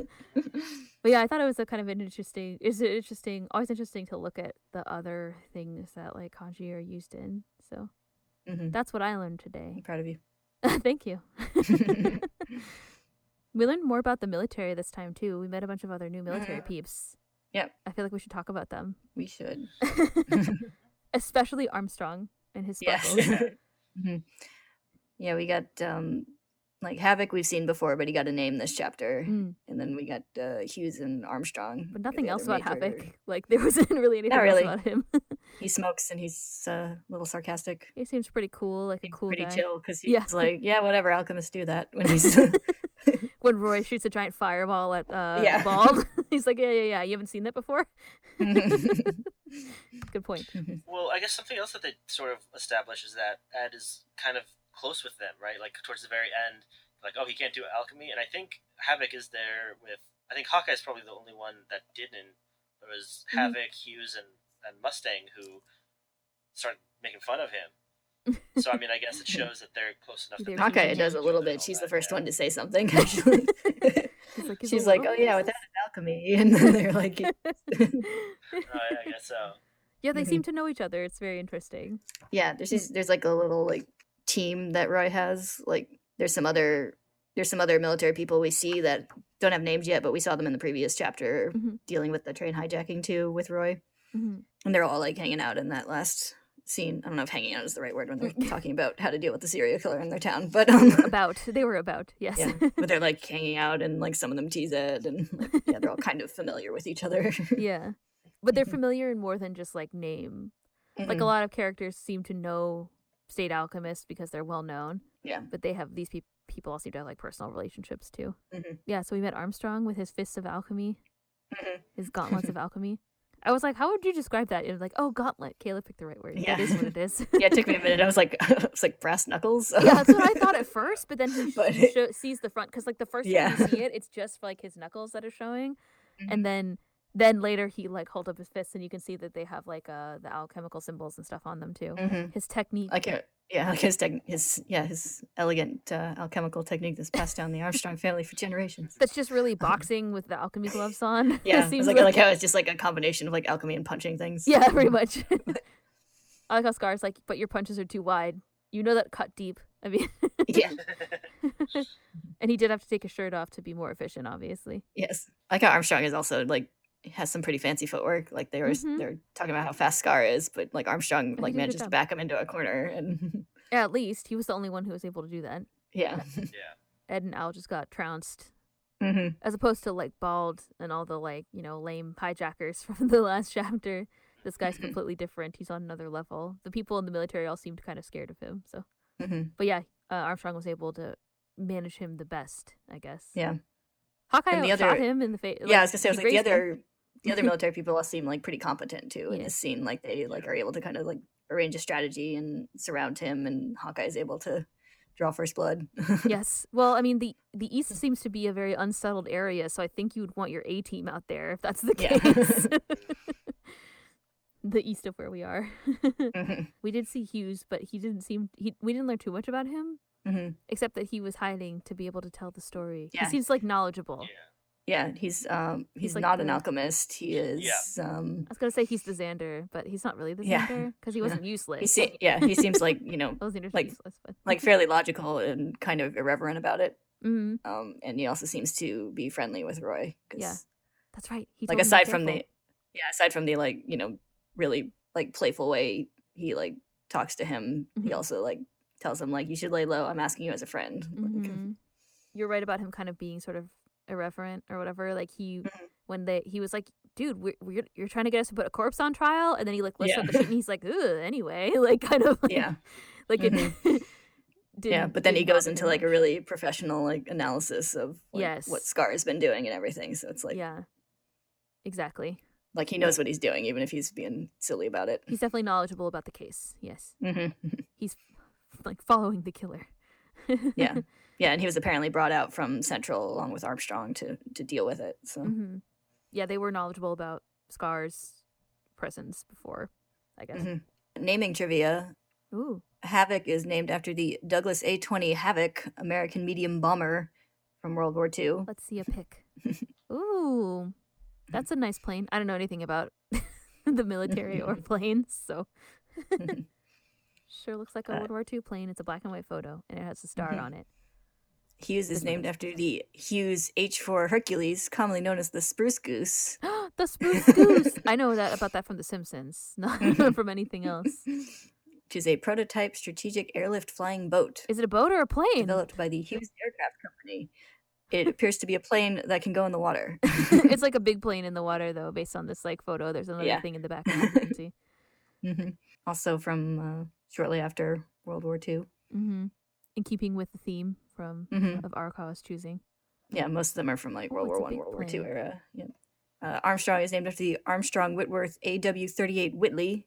Right. This is a British twin-engine frontline medium bomber.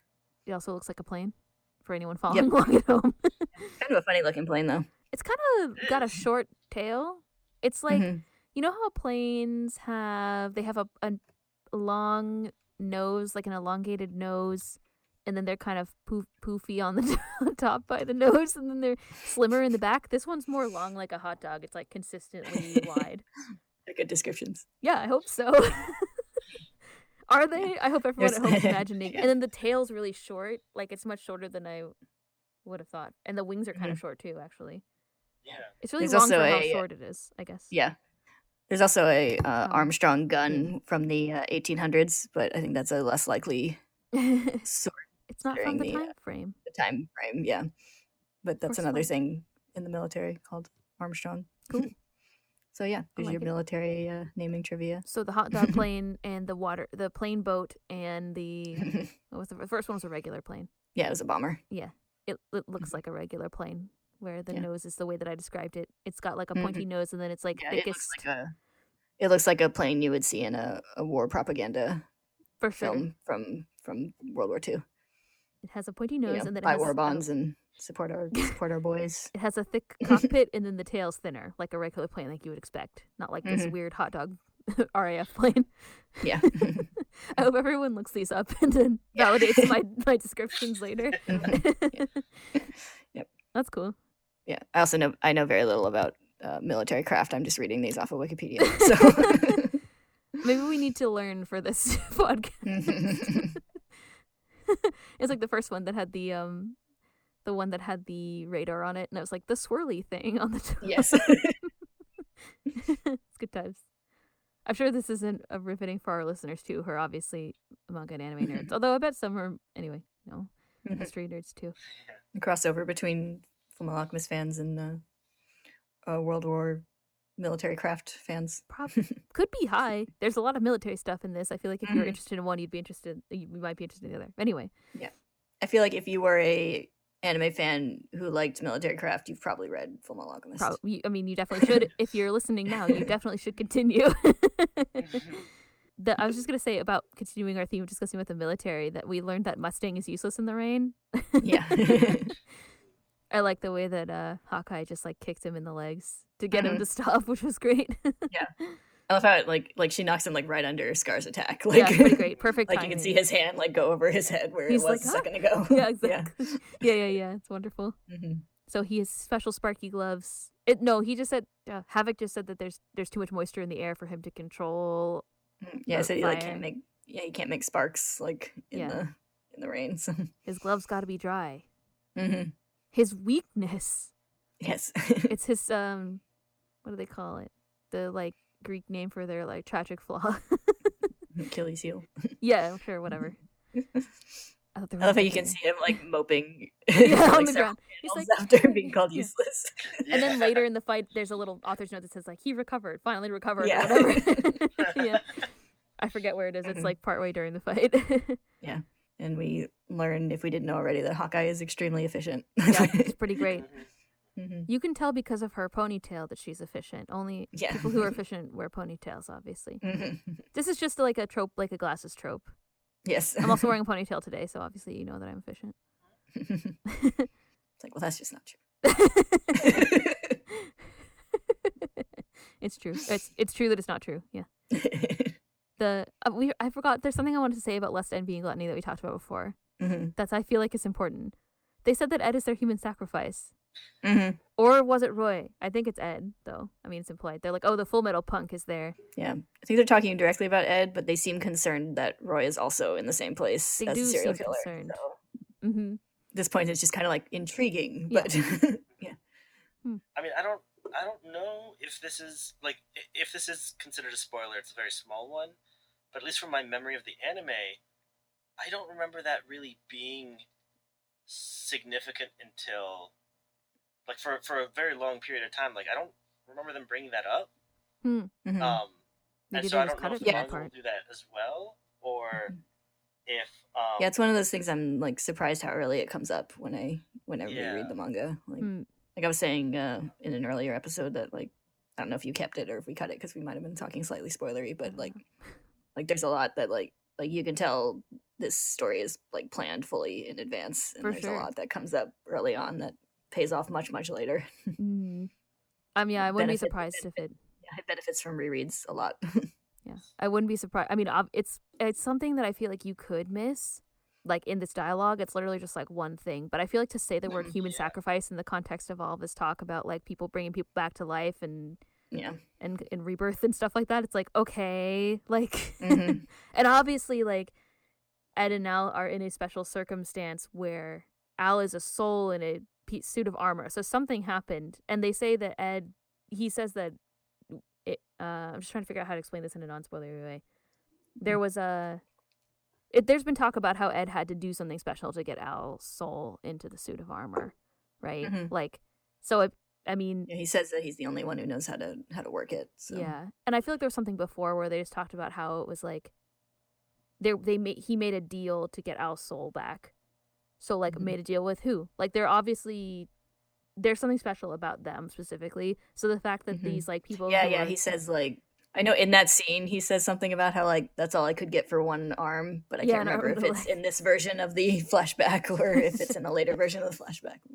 Yeah, when they're first talking, we see the flashback in the beginning of chapter 2, and he says, "Sorry, all I could get for one arm was your soul." Right.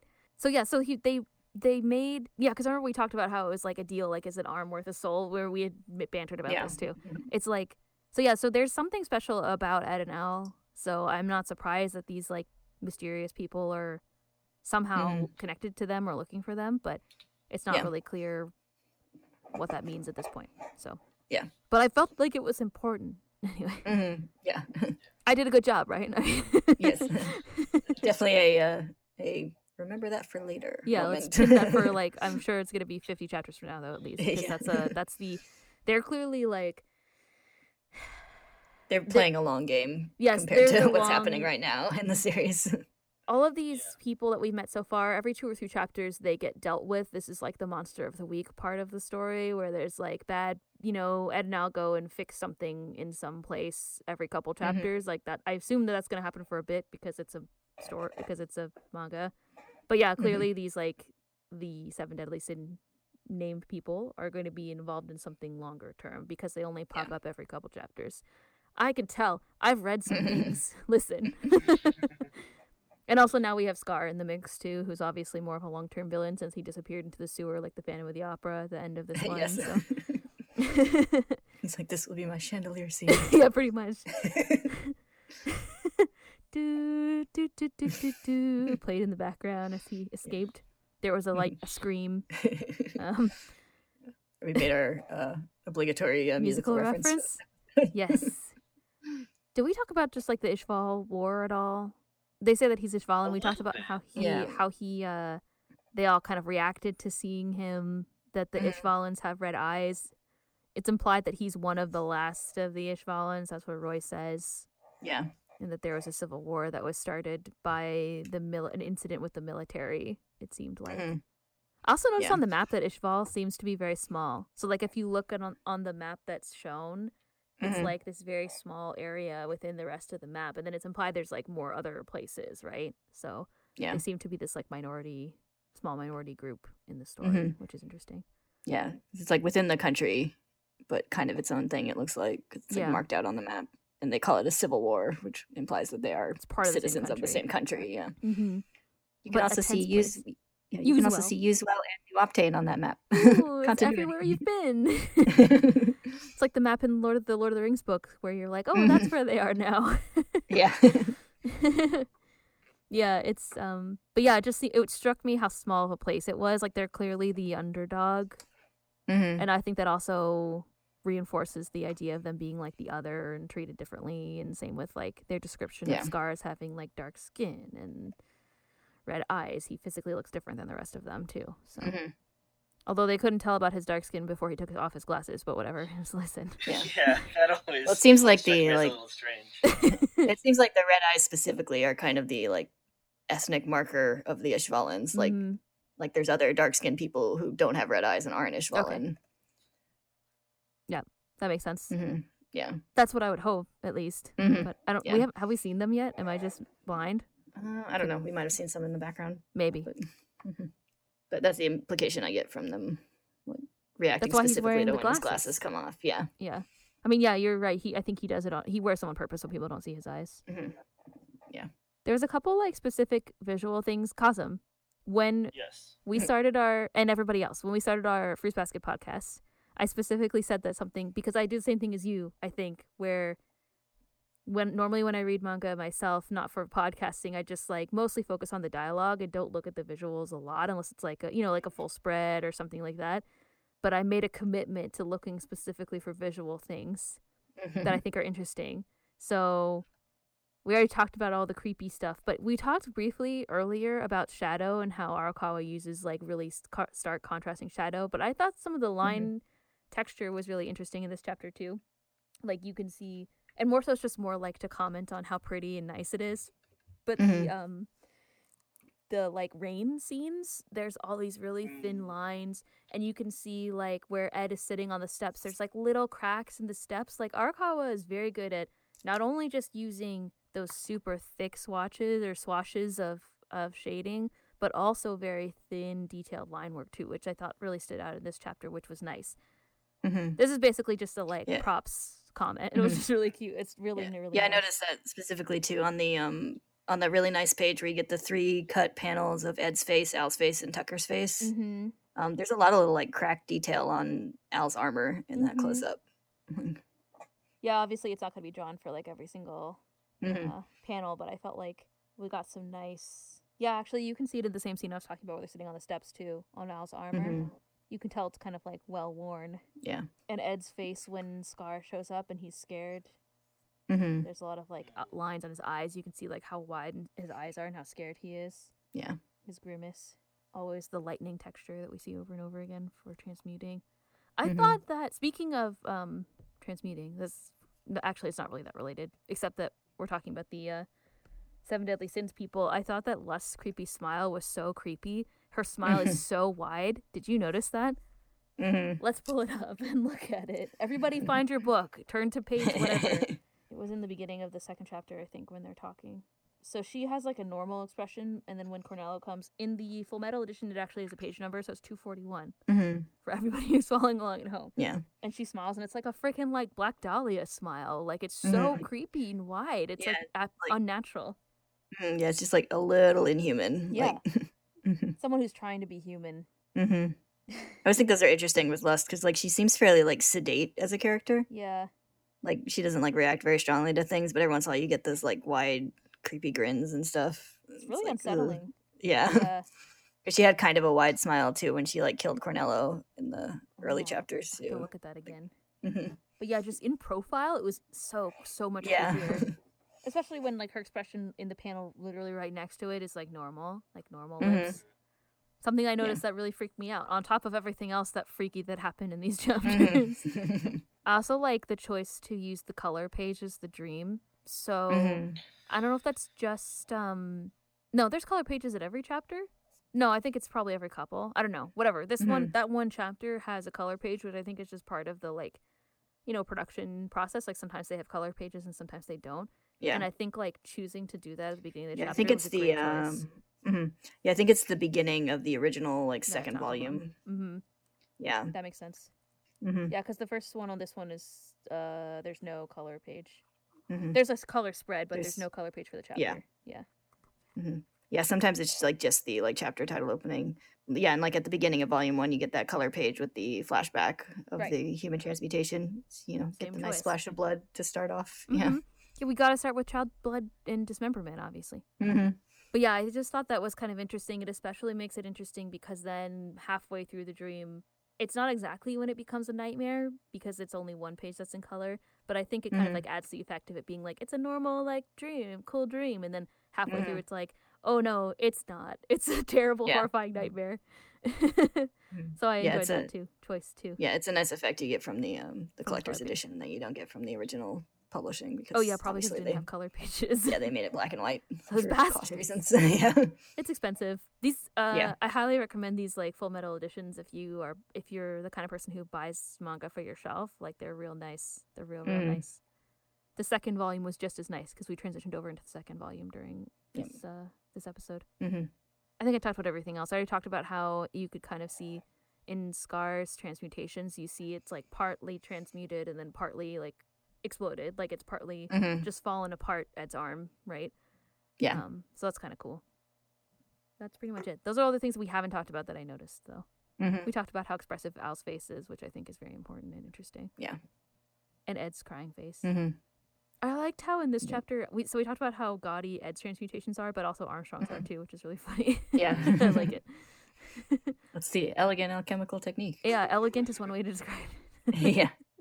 I feel like chapters where Armstrong show up are going to be like chapters where Ayame showed up, where it's like, all right, I got to get ready for this dramatic voice acting. Yeah, it's like Ayame. Yeah, exactly. He's the Ayame of this series in terms of like being that amount of levity that's needed sometimes, I think. Yeah, I started off like kind of reading it normal, and I was like, no, this isn't going to work. No. He's definitely screaming the whole time, obviously. Yeah. The proper level of bombast. Somebody has to do it. Yeah, with Ed it's sass, and with Armstrong it's bombast. Yes. Yeah.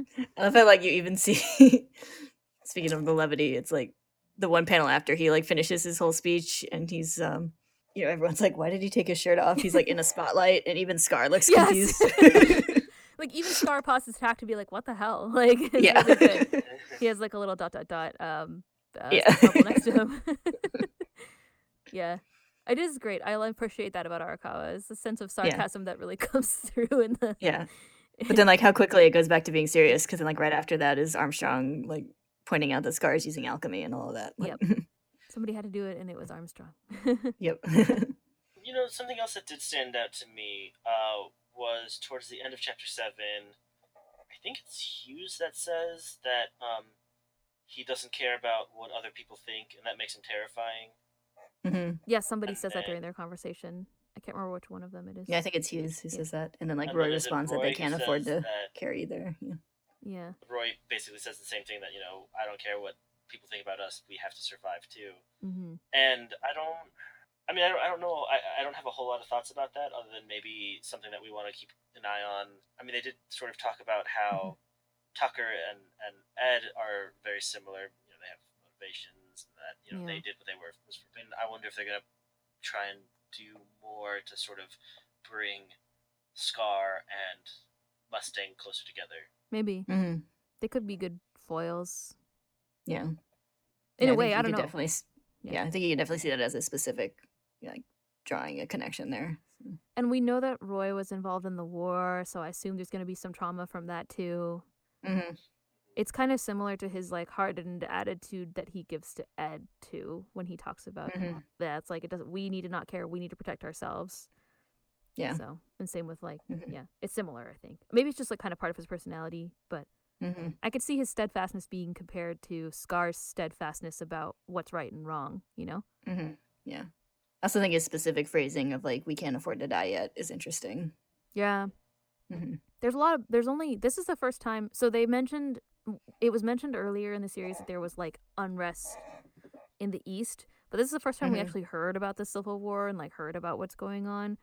And we know there's a huge like military presence, it seems like everywhere. Like this is an outpost. This isn't even like the main like military, you know, like not office or whatever, but they keep talking about the headquarters in Central City and stuff too. So yeah, and like if you do the math, all the Ishval stuff was not very long ago.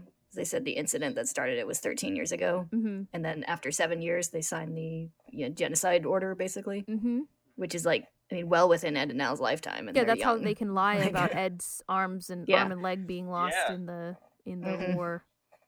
I guess most people don't even know about Al because he's not registered with the state like Ed is. So yeah, he just looks like he's wearing armor. So yeah, he just looks like a weirdo that wears armor all the time. Yes. Which I guess if you theoretically were living with your brother, were traumatized by war, maybe it's something you can. Yeah. Maybe it's an explainable. Yeah, they're story. probably just like, let's not ask about it. Yeah. He's sensitive. He's clearly sensitive. He's hiding in a suit of armor. Yeah. I mean, I think at least in the anime it comes up once, and he's like, "It's training." Yeah, training. Yeah. So, you know, I like it. It's a good excuse. Yeah. But yeah, that's true. So yeah, maybe I'm sure we'll see more about Roy's past at some point. But yeah, it would be interesting if they were characters that could be connected thematically. One thing I just remember that I wanted to comment on is like you talked about, Ellen, early on about like the difference in how Roy and Hawkeye like treat Ed, which is kind of interesting because like I feel like Hawkeye seems more like outwardly kind of cold, like in her sort of behavior and attitude, but she's fairly gentle with like Ed. Like you even see her like at the end, toward the end of the chapter, she puts her coat over Ed's shoulders and everything. Yeah, and also her like steadfastly refusing to let them come to the crime scene. She's like, you don't need to see this. That like, definitely would have tormented them for sure. Yeah. It's something kind of like, I think I mentioned this during our Fruits Basket podcast. It's like when kids get treated like kids, like not in a like condescending way, but in a like they're children, you should take care of them kind of way. It's like I kind of appreciate like Hawkeye being like, no, you don't need to see this, and just like kind of being a little more gentle without being like, you know, condescending, like, oh, you silly kids kind of thing. She's definitely not condescending, but she's very kind to them, but also to Roy. Like she was like, you're like walking into a stupid situation and then like kicked him away too. So she kind of like uses her uses her power and her abilities to protect people even when they make their own dumb decisions, which is kind of nice. At least that's what we've seen so far. So and then in Ed and Al's case, I mean, they were attacked, so then she's there also taking care of them after, which is nice. Yeah. Treating them like kiddos who got attacked by a serial killer. Yeah. No big deal. It's like, seriously, it's like someone pat these kids on the shoulder. I know. Like, seriously. She's like, what are y'all doing just standing around? Yeah. Give them a head pat at least. Jeez. Someone get this kid a coat. Yes. Yeah, that was nice. I like Hawkeye as a character a lot. I'm excited to see her more. I'm also secretly excited for the mechanic, but we'll see next time. I like how ominously he phrases that too, where he's like, I guess I gotta go see my mechanic. It's so good. Yeah. It's a very dramatic ending. Yeah, it is. Talking about sort of Hawkeye treating them as kids, I think when they discover what happened with Nina, aren't they also upset sitting somewhere and they walk by? And I think Hawkeye says something as well. Let's see, I think I found it. Yeah, I don't think she says anything to the That's boys, the but she says to Roy, even though Edward acts older than his years, he's still a child. I think that's what it is. Yeah. Yeah, she didn't say that to them, but like... Yeah, she but thinks I that mean, about it them. goes in line of... Yeah.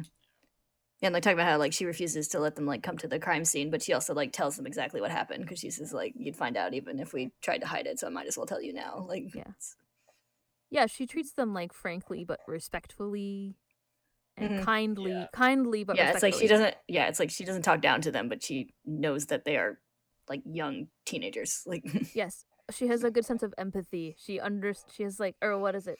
Good emotional intelligence. She could tell they're really upset about it, and also is like, yeah, I think I'm going to like, I think you should be protected from this thing. Whereas Roy is kind of like, no, you got to learn. You know, yeah, it's very interesting. Mm-hmm. I don't think Roy has good intentions too. Also, it's not like he's trying to be like, Yeah. I'm gonna harden Yeah. you up. It's like Mhm. he's kind of. I think his approach is just like, you know, the world is shitty, and like you're on this quest to do this thing. You're in the military. You made this decision, so now you have to live with it. And part of that is like dealing with this crime. But you know, Yeah. whatever.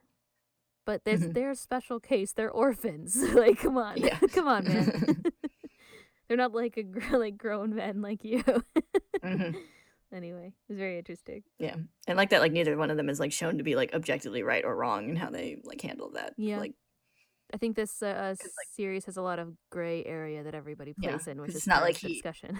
yeah, because it's not like Roy's like words like immediately inspire and snap Ed now back into it. It's like they're still like shut up, dude, for like hanging out in the rain for a while. Like Yeah. And Reese is kind of like, it's not like she's like, you're wrong. She's just like, I don't know. yeah, about she doesn't that. say he's wrong. She's like that's an adult's logic, and Yeah. like you can't expect that from them necessarily at this point. They're going to be upset about it. Yeah, because they think like children. Mhm. They felt responsible for failing to recognize what was going to happen, Mhm. and then also not being able to reverse it. Yeah. Whereas Roy's kind of like, shit happens. Like that's kind of at least what it seems like in this this event that happened. It all makes sense. Okay. I got nothing else pressing to say. All good then. Yeah. Covered all the major Pross, points. how was your first podcast It recording? was really fun. I really enjoyed it. Again, this is one of my favorite medias of all time. Nice. Like at least the anime has been my favorite. I haven't found anything close even. Mhm. Yeah. And so going through the manga is very nice, and it was just having someone to talk to about all this because I mean my brother's a big fan. I talk with him sometimes, but it's never enough. Mhm. Well, guess what? Yeah. So many hours to come. I mean, Mhm. Yeah, I'm the same. Like Full Alchemist is one of my favorite. Like the manga of Full Alchemist is one of my favorite pieces of fiction. Like out of like anything. So I love it. Love the chance to revisit it and talk about it. I think it's good. I mean, It's gonna be fun. You're like, so far I'm in. yeah. I mean, for child dismemberment, yes. I've mentioned that I've watched it several times, but it's been a while, and I've been doing that intentionally to sort of like wait and just like kind of have some separation from the last time, so I kind of forget and all that. And so I was thinking about maybe watching the show as I read it. Like read a few chapters, watch the episodes that correlate with it. I haven't decided if I'm going to do that or not, but like, it's just so good. I want to watch more. I want to see it Talk again. more. And yeah. Good. So. I'm glad. Well, good. Now you're locked in for the rest of for the next whatever year and a half or however long we'll be reading it. 100-ish chapters. Yeah, sounds like a good time. Yeah, it sure does. Yeah. All right, cool. Well, thank you all for listening. Yes, thank you. Join us next week. We will be reading chapters 8 and 9. Woo! Yay! Gonna go see the mechanic. All right. Oh, is it gonna be sad? Should I be warned in advance? I mean, I'm not gonna promise anything won't be sad in Fullmetal Alchemist. Okay. Well, thanks for listening. We'll see you next time. Bye. Bye-bye. Bye.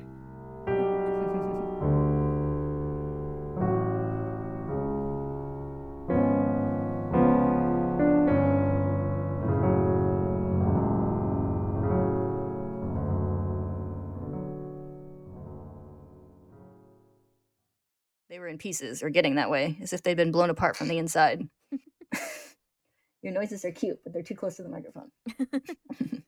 You did train him to speak human words, obviously. Yeah. It's like, wanna play? It's It's all horrifying. Everything she says is horrifying.